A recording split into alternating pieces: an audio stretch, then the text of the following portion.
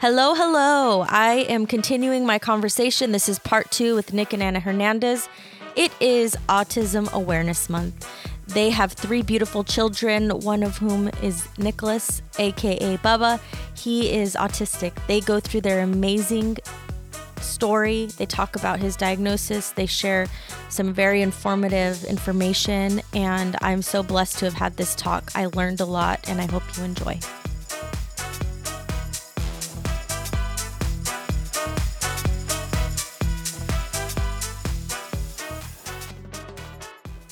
Hello. We are back with Nick and Anna Hernandez. The last time we had this conversation, we kind of left on a cliffhanger because their story is so complex and just ups and downs, full of emotions. And so I'm excited to have you guys back. How has it been? I know it's been a little bit, but kind of during our last conversation, we left off where you were Bubba and you now have 3 children. So Elias was your newest addition because you went to the doctor, found out you're pregnant, total surprise. And then, like I said, now you guys have 3 kids. How's life been? Crazy, to say the least. Yeah. Ups and downs. How do you guys... I guess today we kind of want to focus on a lot on Bubba, but because it's Autism Awareness Month, and which was totally unplanned. I like to think I could just totally play it off and say, hey, you know what? I looked at the calendar and I had no idea. It just worked out perfectly. So it is Autism Awareness Month, and Bubba, or Nicholas, he is your eldest child. He is how old now? 6. 6 years old. And he was completely, fully adopted at what age? 2.5. 2.5. And I remember during our last conversation, you said it took a while for him to finally get officially adopted. Yeah, because we had him at 5 weeks old. Mm-hmm. So, yeah, it was... About 2.5 years. Yeah, about 2.5 years. Mm-hmm. And then obviously you had another adoption with Nati. Mm-hmm. And then so you said it was 3 kids under 3 for a while there, huh? Yes, for a while we had 3 under 3. Yeah. So at that time, can you just walk me a little bit through that process of when because you were also in school getting Yes. what is your schooling in, Anna? I feel like I was in school forever. You were. I was, when we were in the process of adopting Nicholas, I was finishing my BA. And then when we got Natalia, I had started my credentialing program. So yeah, that's where I guess we left off at with that, because I just finished my credentials in December. Yeah, what in single subject, multiple subject? Multiple subject. Well, I have 2. So one is a mod severe credential and mild mod. And what are those? Mild mod? I'm sorry, mild to moderate disabilities. No, that's okay. People who are listening they might not know. I know sometimes in the education world there's all these crazy things. So well, now actually the moderate to severe credential, it's called an extensive needs credential. So they changed up the verbiage on that. So were you already pursuing the special education credential when you had Bubba? No. Tell me a little bit how you ended up there, because I feel like I just think it's so crazy how this all played out. People don't even know the drama and the complexities of just everything and how you guys ended up here. How we got him, how everything just came to be.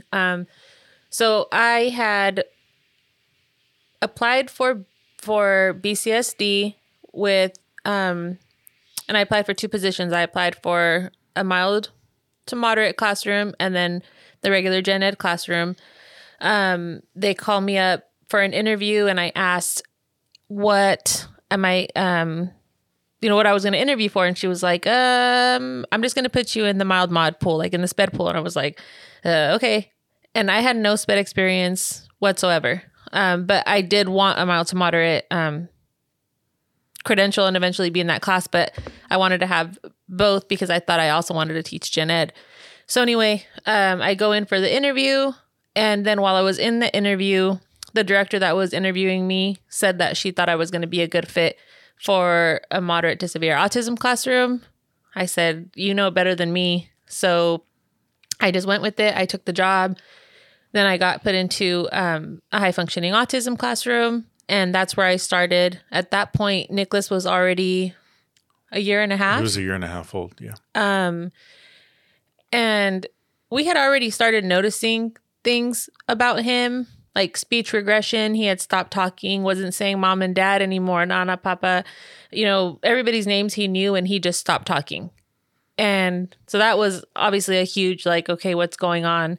And at the time, I didn't know a whole lot about autism, but we could see that there was something going on with him playing by himself all the time, no eye contact. We could call his name and he wouldn't look over at us, just little things like that. But with being in that classroom and me having that class, I started seeing like so many little bits and pieces of him and in my students. And I would tell Nick, you know, this student is doing what Bubba's doing, and this student was doing this, you know, the flapping, the rocking, the running on his tippy toes, like so many little things that he does were what my students were doing. And he would say like, and not that he was in denial, but just kind of like, I think you're overthinking it type of thing. And we just said, you know what, let's just be safe and start getting him assessed. So we took him to the doctor. Doctor said, you know, that he has autism. We got him referred to Kern Regional Center. They started with early intervention services. So at that point, Kern County doesn't diagnose until they're 3. So he was 2. I think he was like 2 years old at this time. So we had to do early intervention services up until he was 3 in order for Kern Regional Center to give him like that official diagnosis. So in this time, I'm learning about autism because it is my first year teaching, my first year in an autism classroom, my first experience with my firstborn son, you know what I mean? Like all those things with my first son, and having him have autism in us, kind of learning how to handle it, deal with it. So it was just crazy how it all came to be, because I don't know if I hadn't been in that class, I don't know if I would have seen it as fast as we did. Mm-hmm. I kind of want to, because I feel like this is such a tough topic to talk about. I imagine that any parent, it would just be something that is so hard to navigate. You have no idea what's going on. You know, Nick, for you, when she brought up some of these questions, what was your thought process and how were you handling that? For me, I mean, like she initially said, I was like, well, I don't know. Maybe you're just seeing a lot of your kids from school in him, but you know, let's just give it time. I just said, let's give it time. Maybe it's something he'll grow out of, or, you know, maybe we're just pushing the envelope a little bit. And so Anna didn't really, you know, push it too much after that until, you know, she kept bringing little things to my attention, and she was like, see, look, you know, he's doing this. It's a typical, I mean, it's a behavior, you know, of kids with autism. And I was like, okay. And so we finally, like she said, when we finally took him to get assessed by the doctor, and then took him to Kern Regional. And don't get me wrong, like in the beginning, it's a hard pill to swallow, because as a parent, like, you want your children to have all those opportunities. You know, you want them to, you know, be successful and go to school and go to college and hold a job, and you know, when they're little, play sports and you know, all those things that kids do. So, and then, you know, here I was, you know, we never knew nothing. Like she said, we never knew nothing about autism before. Mm-hmm. And here I am, like, on Google, you know, trying to look things up and just familiarize myself with it, because it's our life now. You know what I mean? Like, here we are, we have this, you know, a 2-year-old child that we work so hard to be a part of our family. Mm-hmm. And now he's coming in, or he's getting this diagnosis, and it's definitely a hard pill to swallow. But we kind of took it with an attitude. We're like, okay, this is what he is. This is what we've worked so hard to get. He is ours now, so we're gonna take this like head on. You know what I mean? And we just sat down and, a few nights, and we just talked. And we're like, look, this is real, like this is what's going to happen. And we kind of, like try to prepare ourselves for it, but nothing can can prepare yourself for what's to come with when you have a child with a disability, especially a disability with autism. So did you ever feel, and I guess this is kind of a hard question to ask, did you ever feel like angry or disappointed, or was it just more of a realization, and did you guys have a different approach? No, we definitely felt that, but the best way that I can describe it is like you mourn what life you've envisioned for your kid. Because like he said, like, the playing sports and the doing all of those things, and you see what to go and play sports with some, like, for him to be in sports, right? Nick grew up in sports his whole entire life. Like, I know it's his dream to see his son out there playing football and wrestling and doing all those things too. But Nicholas has such a hard time socializing. And so then you see like, he was nonverbal at the time. So you're like, he's not even speaking. He doesn't interact with anybody. And not that he doesn't want to, but he just couldn't. And you think to yourself, like, when is he ever going to play a sport? And you just kind of mourn like this life that you've envisioned for your child. You think, and I'm not saying he can't, but at the time, this is like, these are the thoughts that were running through my head where like, is he going to go away to college? What is he going to do? Is he going to be with us his whole life? Like, you just start thinking of all these things, and you are angry, you are upset, because that's not the life you want for your child. Like, I don't want to see him struggle. And so it's more of like a mourning, and it's not feeling like angry at the card that was dealt to us, because like he said, I think the struggle of how we got him and how hard we fought to be able to keep him, like that, the feeling of not knowing whether he was going to be ours or not, that was way greater, like a way greater pain to me than his autism diagnosis.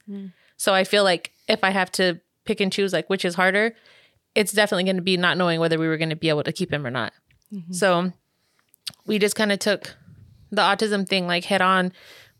But you still, even today, like, I still feel upset and angry sometimes at things, because I don't want him to struggle. I want him to be able to do all the things that his peers are doing at the age that he's, quote unquote, like supposed to be doing it.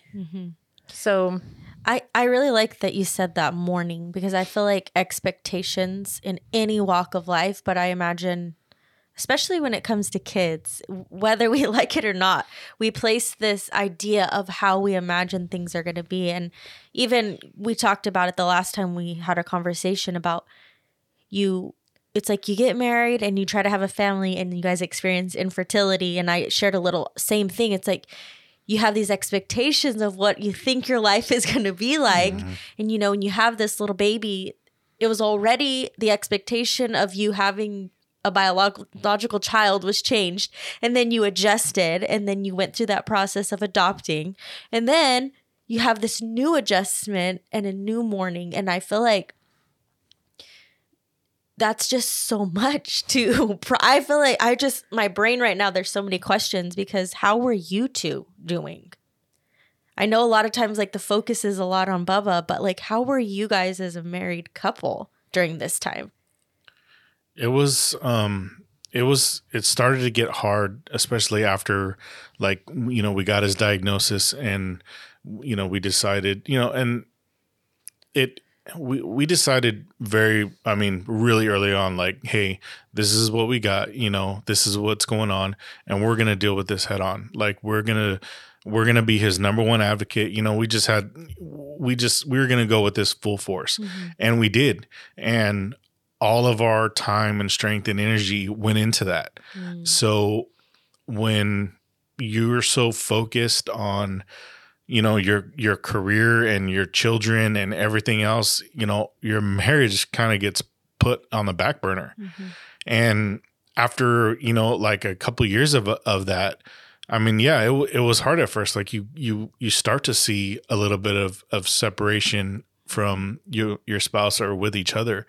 And because, I mean, there's not a lot of time for each other when you have a child with, you know, with the disability, and then put 2 other children on top of that, you know, and it's still hard, you know, to this day. We still struggle sometimes, but we've finally, after, you know, Bubba's 6 years old, you know, it wasn't until recently where we had to be able to balance the two, you know, because yes, our kids are important. They're always going to be there, our number one priority, but so is our marriage, you know? So it was difficult at first, you know, and like I said, we're still trying to, you know, find the ways to make things all work together. So, but because I imagine that, like I said, marriage is hard enough, and then you throw in, and parenthood is hard enough, and then you throw in these extra challenges, you know, and not that it's like we love Bubba so much and it's hard, you know, so I feel like it's like it's such a both. And you said that around 1.5 years when you were in the program, you started noticing, you called them behaviors. Is that what is equivalent to a symptom? Yeah, I would say that, like very typical would be like repetitive behaviors. So like spinning, flapping, running on their tippy toes. What's like flapping? Flapping would be like, kind of like with hands, flapping your hands or your arms. Yeah. So like both hands kind of out flapping. Okay. So again, like an up and down motion. Yes. Okay. And so just in general, or when he was angry, or is it emotionally related, or you just noticed it was in general? The running on his tippy toes was always. The flapping could be when he's excited. It can be when he's starting to get upset, overstimulated. There's so many things that go into it. He also has self-injurious behavior, so he'll hit his head a lot, and so that can either be automatic with him just being excited, and he can be happy, but he'll still do it because he needs that pressure. Or if he's upset, he'll do it more. There's other times where he does it and it's just automatic. Like he's not happy, he's not excited, he's not mad. It's just like an automatic thing that happens because he needs that pressure on his head. Like it's a comfort for him. Yes. Okay. yes. So imagine having an itch somewhere, like let's say your arm's casted up and you have an itch on your forearm and you can't itch it. It's almost the same feeling that Bubba has when he's overstimulated.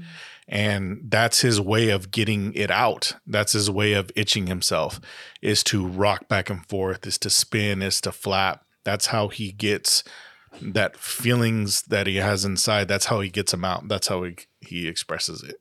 Okay.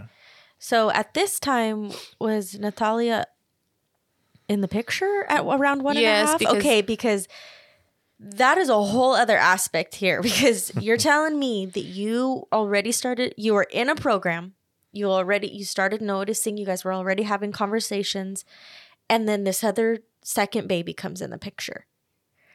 Were you nervous to bring in another child with this diagnosis, or how did you guys navigate through this process?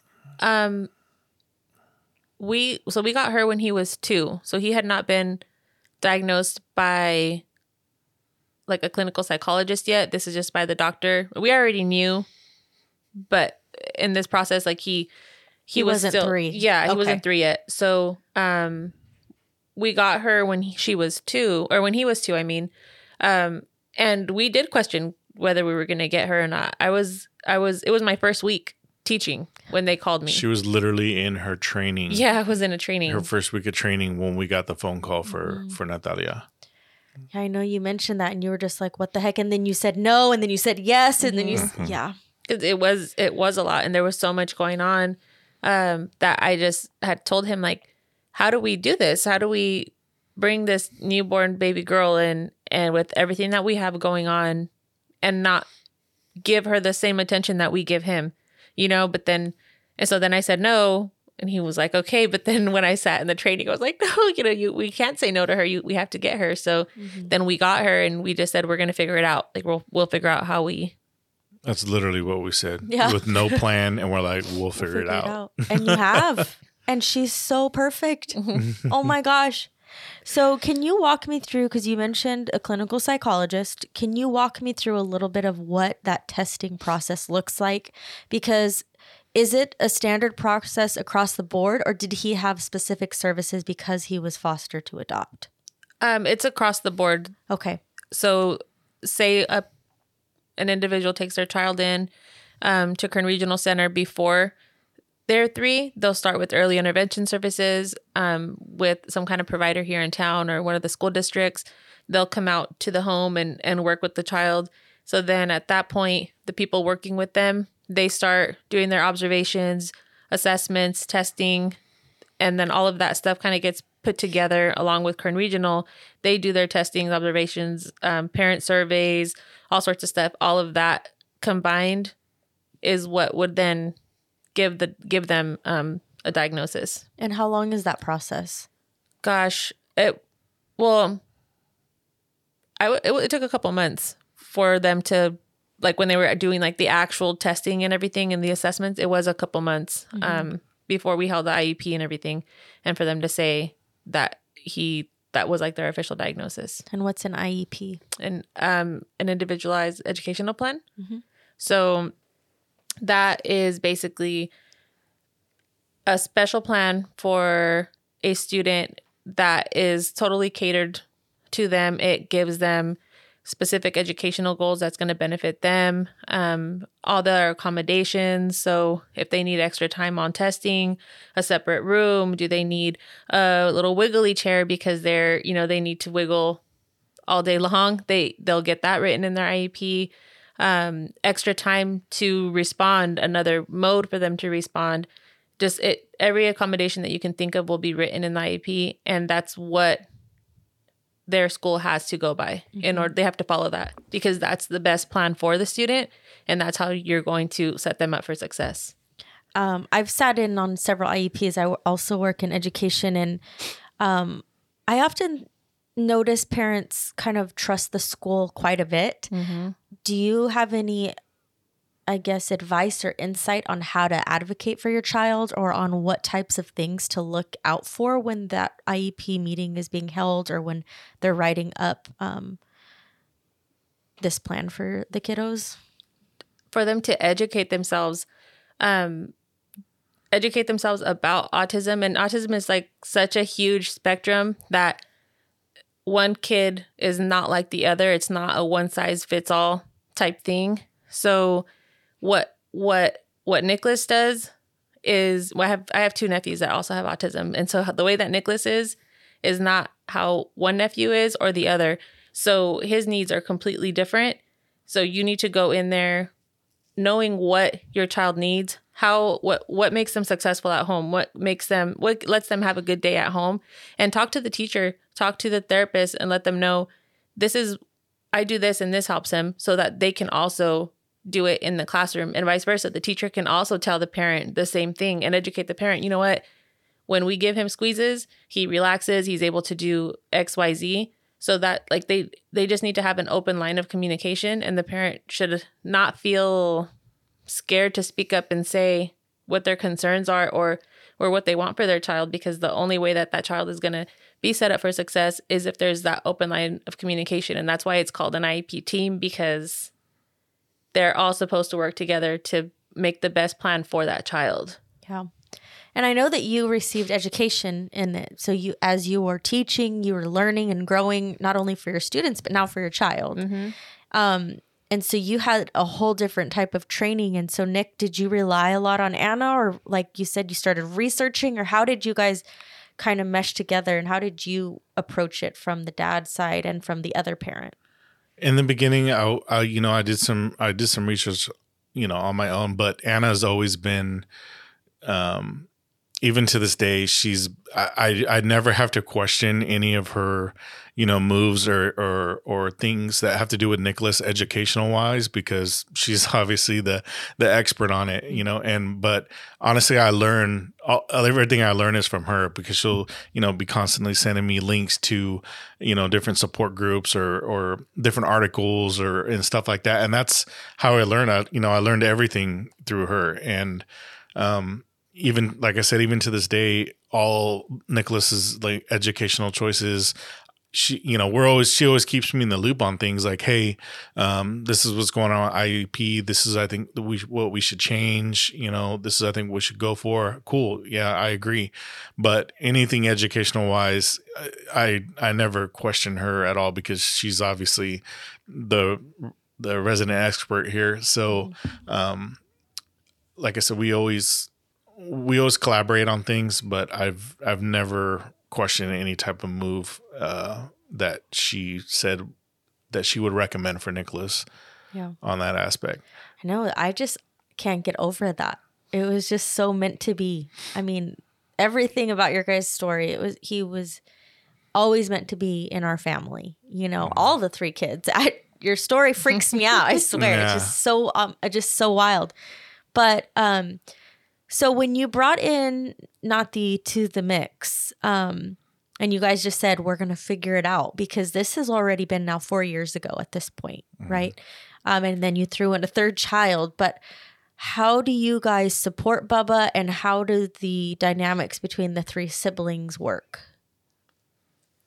Man, there's so much to that. Like, that's a whole nother podcast. Yeah. Parenting. Yes. I mean, he is in everything. He has occupational therapy. He has ABA, which is applied behavioral analysis. It's a different therapy. He's in school. And then obviously, like, at home, like, even when like the therapists and stuff are not there anymore, like, we're still constantly prompting him and trying to teach him just things as simple as sitting with his brother and sister, like allowing them to sit next to him, things like that. And I feel like I can't even take the credit for the way that my kids are with them. The other 2, like, I just sent him a text yesterday, I think it was, where Nicholas he wanted YouTube on the TV. And if I go put YouTube on the TV, it is going to take 15 minutes for him to decide what video he wants to watch. And in the morning, we're running out of there. Like, I don't have 15 minutes to find a video for him, So I just said, I'm like, Nicholas, I'm sorry, Mom doesn't have time right now. I'm getting ready. And so he kept saying, Mom, YouTube, monster trucks. And he kept saying it over and over again. It's like, and then Elias got like frustrated with me, and he's like, Mommy, Bubba needs help. And so then I said, I'm sorry, I can't help right now. So then he grabs the remote and he says, Alexa, put monster trucks YouTube for Bubba. And so like, he's trying to help him, and I'm just like, what did we do to deserve like these kids that are empathetic and just know that he needs more help sometimes than they do.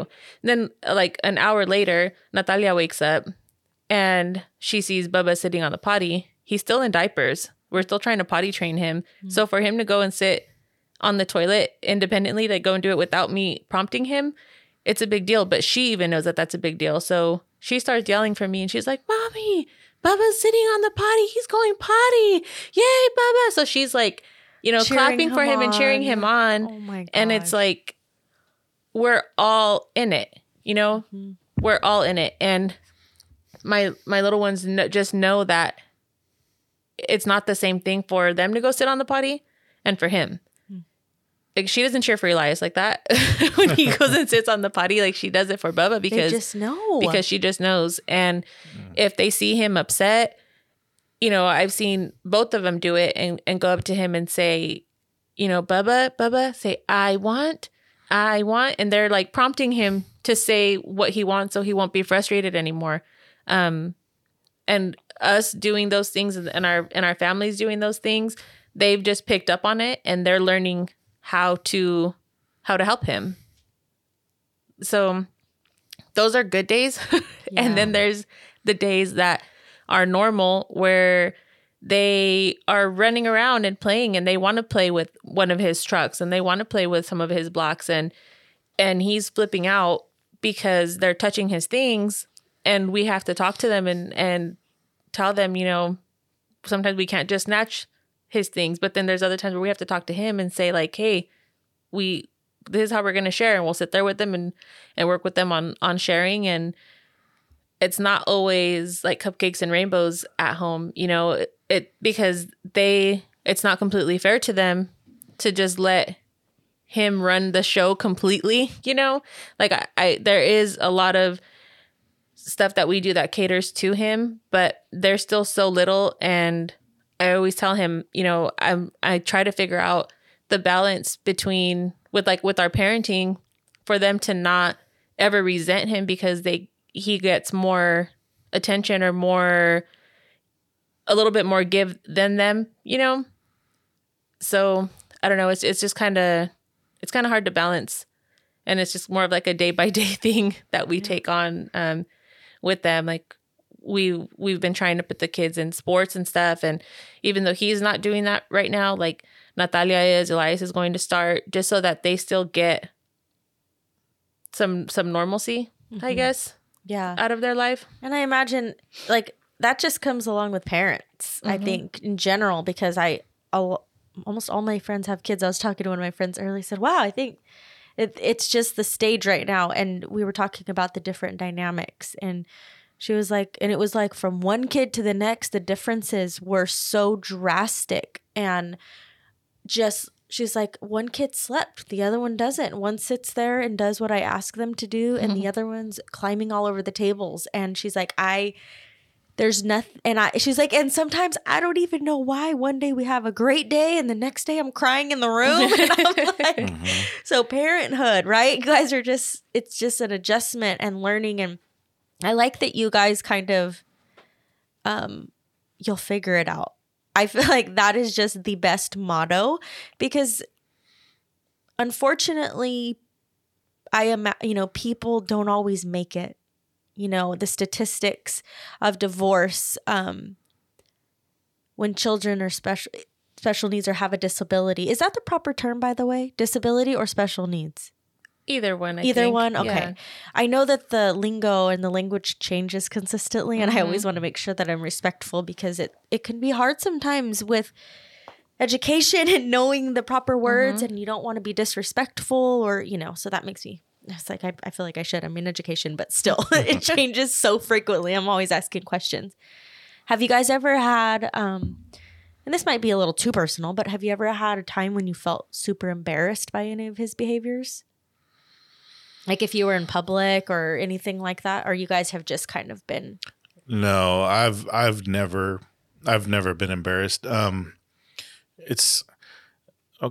Nicholas may have autism, but Nicholas is also a kid, you know, and us as parents, we know the difference between when he's having a hard time or he's being a toddler, you know, and you really have to know where that line is too, because like Anna said, we tend to give Nicholas a lot more time and patience with him than the other two. But we know the difference when he's just being a little butthead and he's being a toddler, and when he's having a bad time. When he's having a bad time, we give him that extra time and we try to work through it, and we try to do things like that. When he's being a little butthead, we make sure he knows that he's being a little butthead. You know what I mean? So how do you distinguish between the two, and how does discipline work? It's hard to explain. I can really know when he's having a hard time, and it can be something as little as, okay, so the way a children's mind works who has autism is just remarkable. Like they see the world in a completely different sense than your you know, a regular person or a neurotypical kid or your neurotypical person. So he's so meticulous about his toys and his blocks, and when things like cars and trucks, whatever he's into. So if he, like the other day, I was telling Anna, we had a bunch of little nectar, the cuties, the little oranges, and he started on the counter and he started grabbing them and he started stacking them, right? One on top of each other. But he was getting mad because they wouldn't stay stacked. And so it was literally, he kept trying and they wouldn't stay stacked up. And he got so worked up to the point where he started being self-injurious and hitting his head and screaming and crying. And so that's a behavior that we give him more time with, and we'll work through it, and I'll sit him down. I'll give him squeezes. I'll try to get him to communicate with me why he's mad versus not wanting to share a toy, you know what I mean, with one of the kids. That's the difference between those two different behaviors. And and I'll give him time if he's struggling with something like he did with the cuties. But when it comes to something where he's yelling or screaming at one of the other kids because they took his toys, that I'll approach that to where, Nicholas, no, that's not what we do. We need to share. Okay. If your brother or your sister wants to play with that toy, we have to share, you know? So there's two different ways. Or if he's throws himself on the ground because I tell him no because he wanted ice cream, that's being a butthead, you know? And I'll tell Nicholas, no, you're not getting ice cream, you know? So that's kind of two different examples of behaviors and how we approach, you know, this one part. Discipline, I have spanked him, you know, a couple times because he's being a toddler, you know, but, and that's with the other two also, you know, if the discipline needs to come in, but we've never been embarrassed about his behaviors. Just going back on that, we always, me and Anna always said we're gonna expose him to the real world. He deserves that. So we're not gonna hold back on taking him to restaurants. You know, even if we know he's gonna be loud, even if we know, you know, if he's gonna have a little bit of behavior. But that's okay, you know, and may it bother other people? It may do it, but we're not embarrassed by it because number one, we know how to handle the situation, and I love that. And we don't see it that way. We don't see it that way. You know, we don't hold back. And going off of that, like recently I had one of his service providers talking to me about him, and we were going over his progress and whatnot. And she asked me, because he makes a lot of noises, right? He makes a lot of noises, and they can be just regular humming, and then sometimes it can get really loud. But we're just used to it. He does it all day long at home, and if he's not doing it, the house sounds weird. Like the house does not sound like our house because he's making noises all day long, and that's just what our house sounds like, you know? So the service provider had asked me, okay, and what do you guys do with Nicholas's humming? And I was like, well, you know, what do you mean? She's like, yeah, you know, how do you get him to stop? And then she was telling me like what she's done for other kids or whatever that hum, you know, really loud. She goes, because, you know, I'm sure you guys can't go to church or a restaurant or anything like that because, you know, he's humming so loud. And I said, we don't do anything about it. We let him because it's a sensory thing for him. He needs to get that out. I go, so yes, we do go to restaurants. Is he loud? Yes. Are people around probably annoyed? Yes. Do I care? No, because he still deserves to go and sit at a restaurant, go to church, go anywhere he wants to, regardless of what noises he's making. I will never care what other people are feeling because of his noises. Like it's just not a priority for me to put into his plan of something that we need to fix. Him having self-injurious behavior, that's something that I do want to address. That is something that we're trying to help him with because that's something that's hurting him. But anything else that is just something that makes somebody else uncomfortable, that's not a priority for me, you know? I love that. I love that because I feel like it can get easy to make it about everyone else and not about the child who requires different needs, you know? And I admire that about you both. And I know that people say that to you, man, I love your patience. I love, you know, And you guys are like, well, we just kind of do it. It is what it is. But it really is truly remarkable. And I don't just say that because you're family or because I'm being nice. I say that because people are, we're all human. And sometimes I imagine you lose your temper, or I imagine you have bad days that behind closed doors that nobody will ever see because it's your story and you guys handle it how you handle it. But I also think that it's just, it shows me a lot in my character. And I'm like, man, like the patience that you have. And I mean, he's been around for 6 years. We just love him so much. He's so funny. Sometimes I'll be like, hey, Bubba. He's like, no, thank you. And it just, I love his honesty. He's not going to be like some other kids. Oh, hi. You know, he's like, if I don't want to talk to you, I'm not going to. And I'm like, I wish I had that confidence. I'm such a people pleaser that it's so he just says, no, thank you. And it cracks me up every time. But I've also seen so much progress. Mm-hmm. He says hello. He asks. He says no, thank you.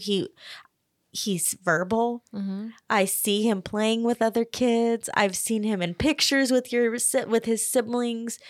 Do you guys ever just stop and look back and be like, whoa, this is progress? Or do you just feel like you're so wrapped up in it?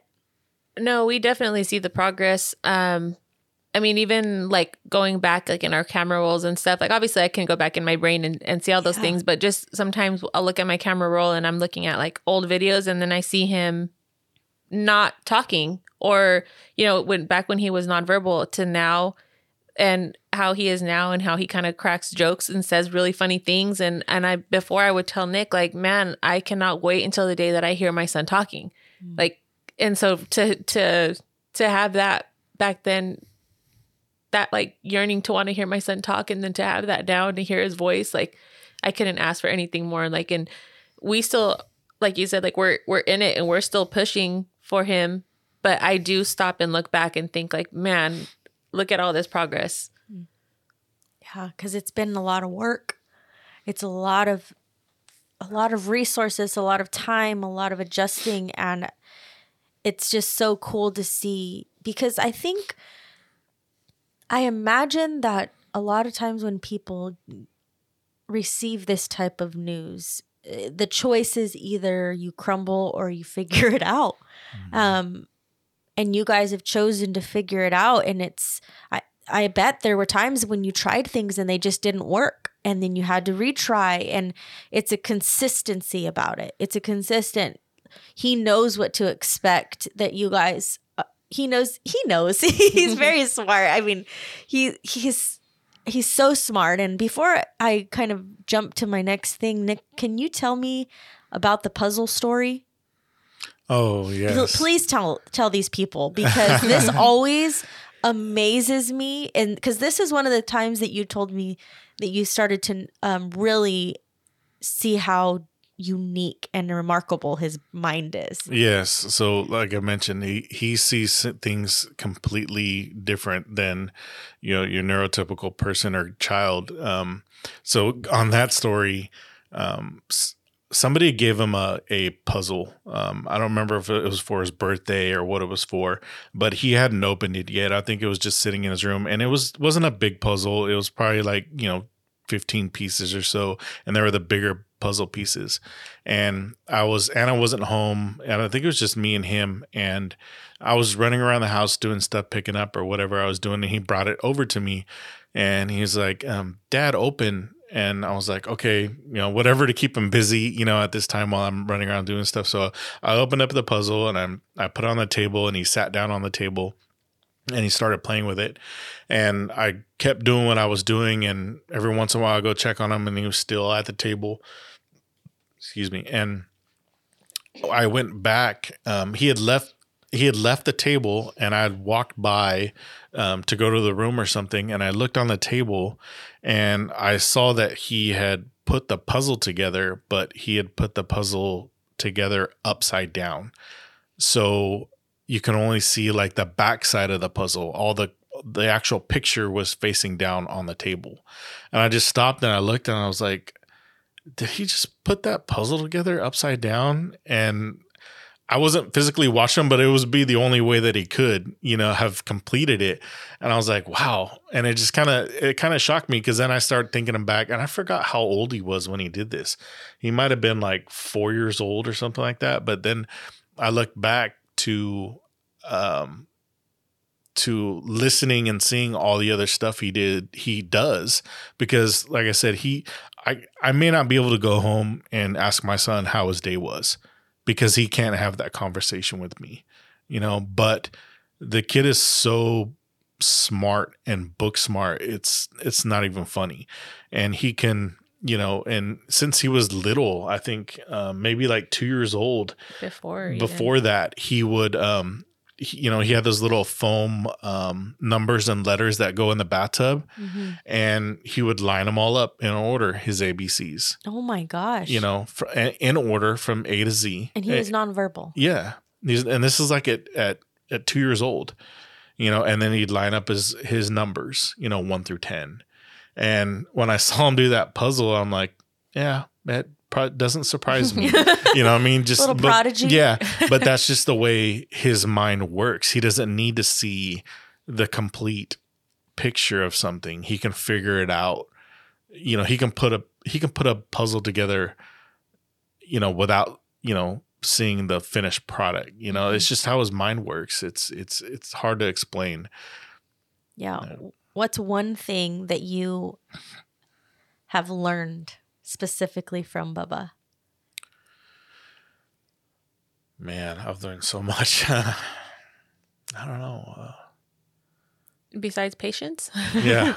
It's a huge one. Yes. Yeah. Patience for sure. And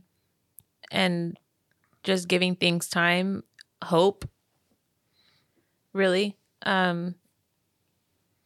Because I still do. I mean, we had so many different hopes and stuff for him, and all of those things kind of changed. It's helped me be more flexible.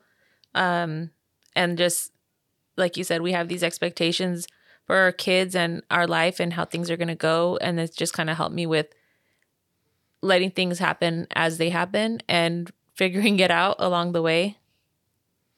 I think that's the biggest one for me, is just letting things fall where they go. For me, like I'm like, with everything I do, I'm like kind of borderline OCD, so like I've always had a plan, like my whole life. We'll do this. No matter what thing I tackle in life, I'd always try to have a plan. But when you have a child with autism, those plans kind of go out the door, and you live life day by day in the moment, and you're constantly adjusting and you're constantly trying new things. So yeah, the patience is one thing, but I think the biggest thing for me is just letting things go and letting the chips fall where they may, and living in that moment, taking it on in that moment, that task, and then throwing it out the door and let's go to the next day. Yeah. Do you guys have any advice for any other parents who might be early on in the stages, or maybe are just from your own perspective at any stage of their child with autism? Yeah, I would say for me, one of the biggest things is early intervention. The earlier, the better for kids with autism. And it's okay to be scared. It's okay to have those doubts. It's a normal thing, especially for a parent. But just know that you're not the only one out there, and there's so much support. There's so many groups out there on social media and throughout your community.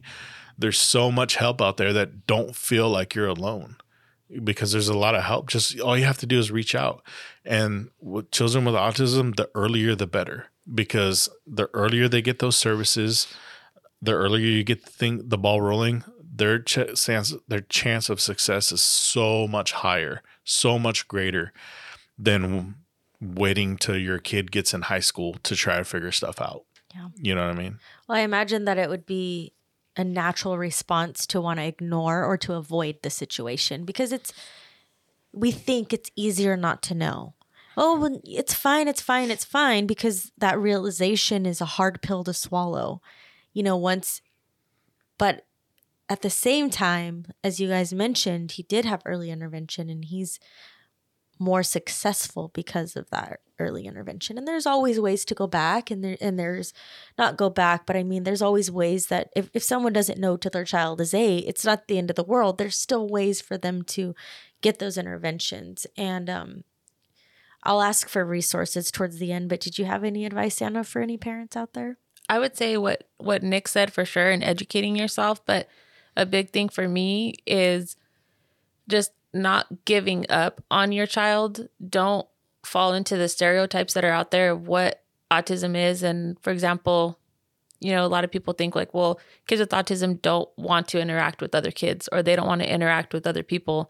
They do. And I can't imagine how lonely it must be for some kids that have family that thinks that they don't want to interact, that they don't want to have relationships with other people.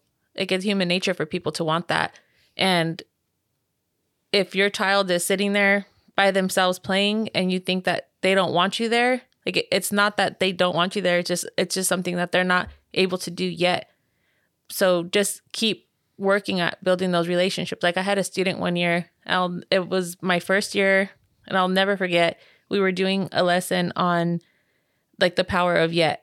And we were talking about the things that we cannot do yet. And so this student was nonverbal as well.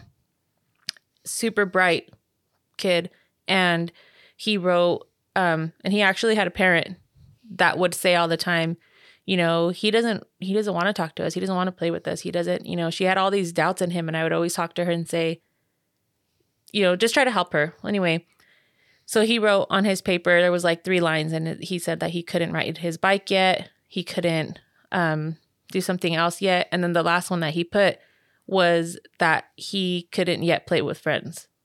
And then at the end, it just says, I can't do that, but I will one day. And I just thought to myself, like, this kid knows that that's just something that he's not able to do right now, but he wants it. That's something that he wants to do. And I showed his mom, and she was just like bawling, crying. I'm bawling, crying. I'm getting choked up. It's fine. And, people just think that a lot of these individuals don't want relationships. They do. They need the tools to learn how to have a relationship with somebody, how to socialize with them, how to communicate. That's one of the biggest things of autism is the troubles that they have with being able to communicate. So just don't give up on your child. Or even if it's an adult that has been diagnosed, don't give up on anyone, because they do want those relationships. And I can't imagine how lonely they must feel if they do have people around them that have given up on them, thinking that they don't want to socialize. Mm-hmm. There's so much out there, right?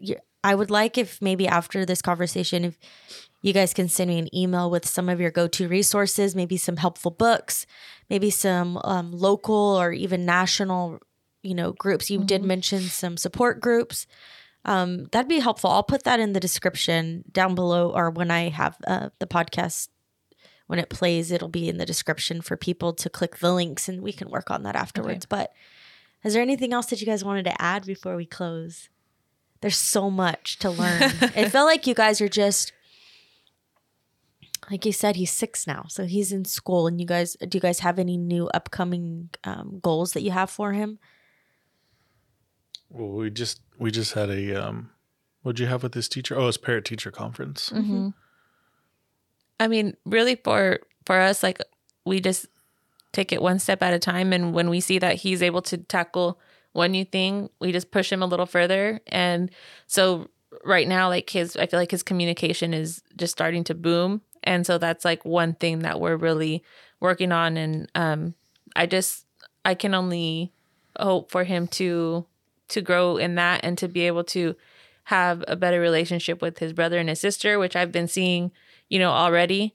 That's been changing a lot. And so just really feeding off of that and moving forward. Yeah. One of the things I love, you guys go camping a lot. Mm-hmm. Mm-hmm.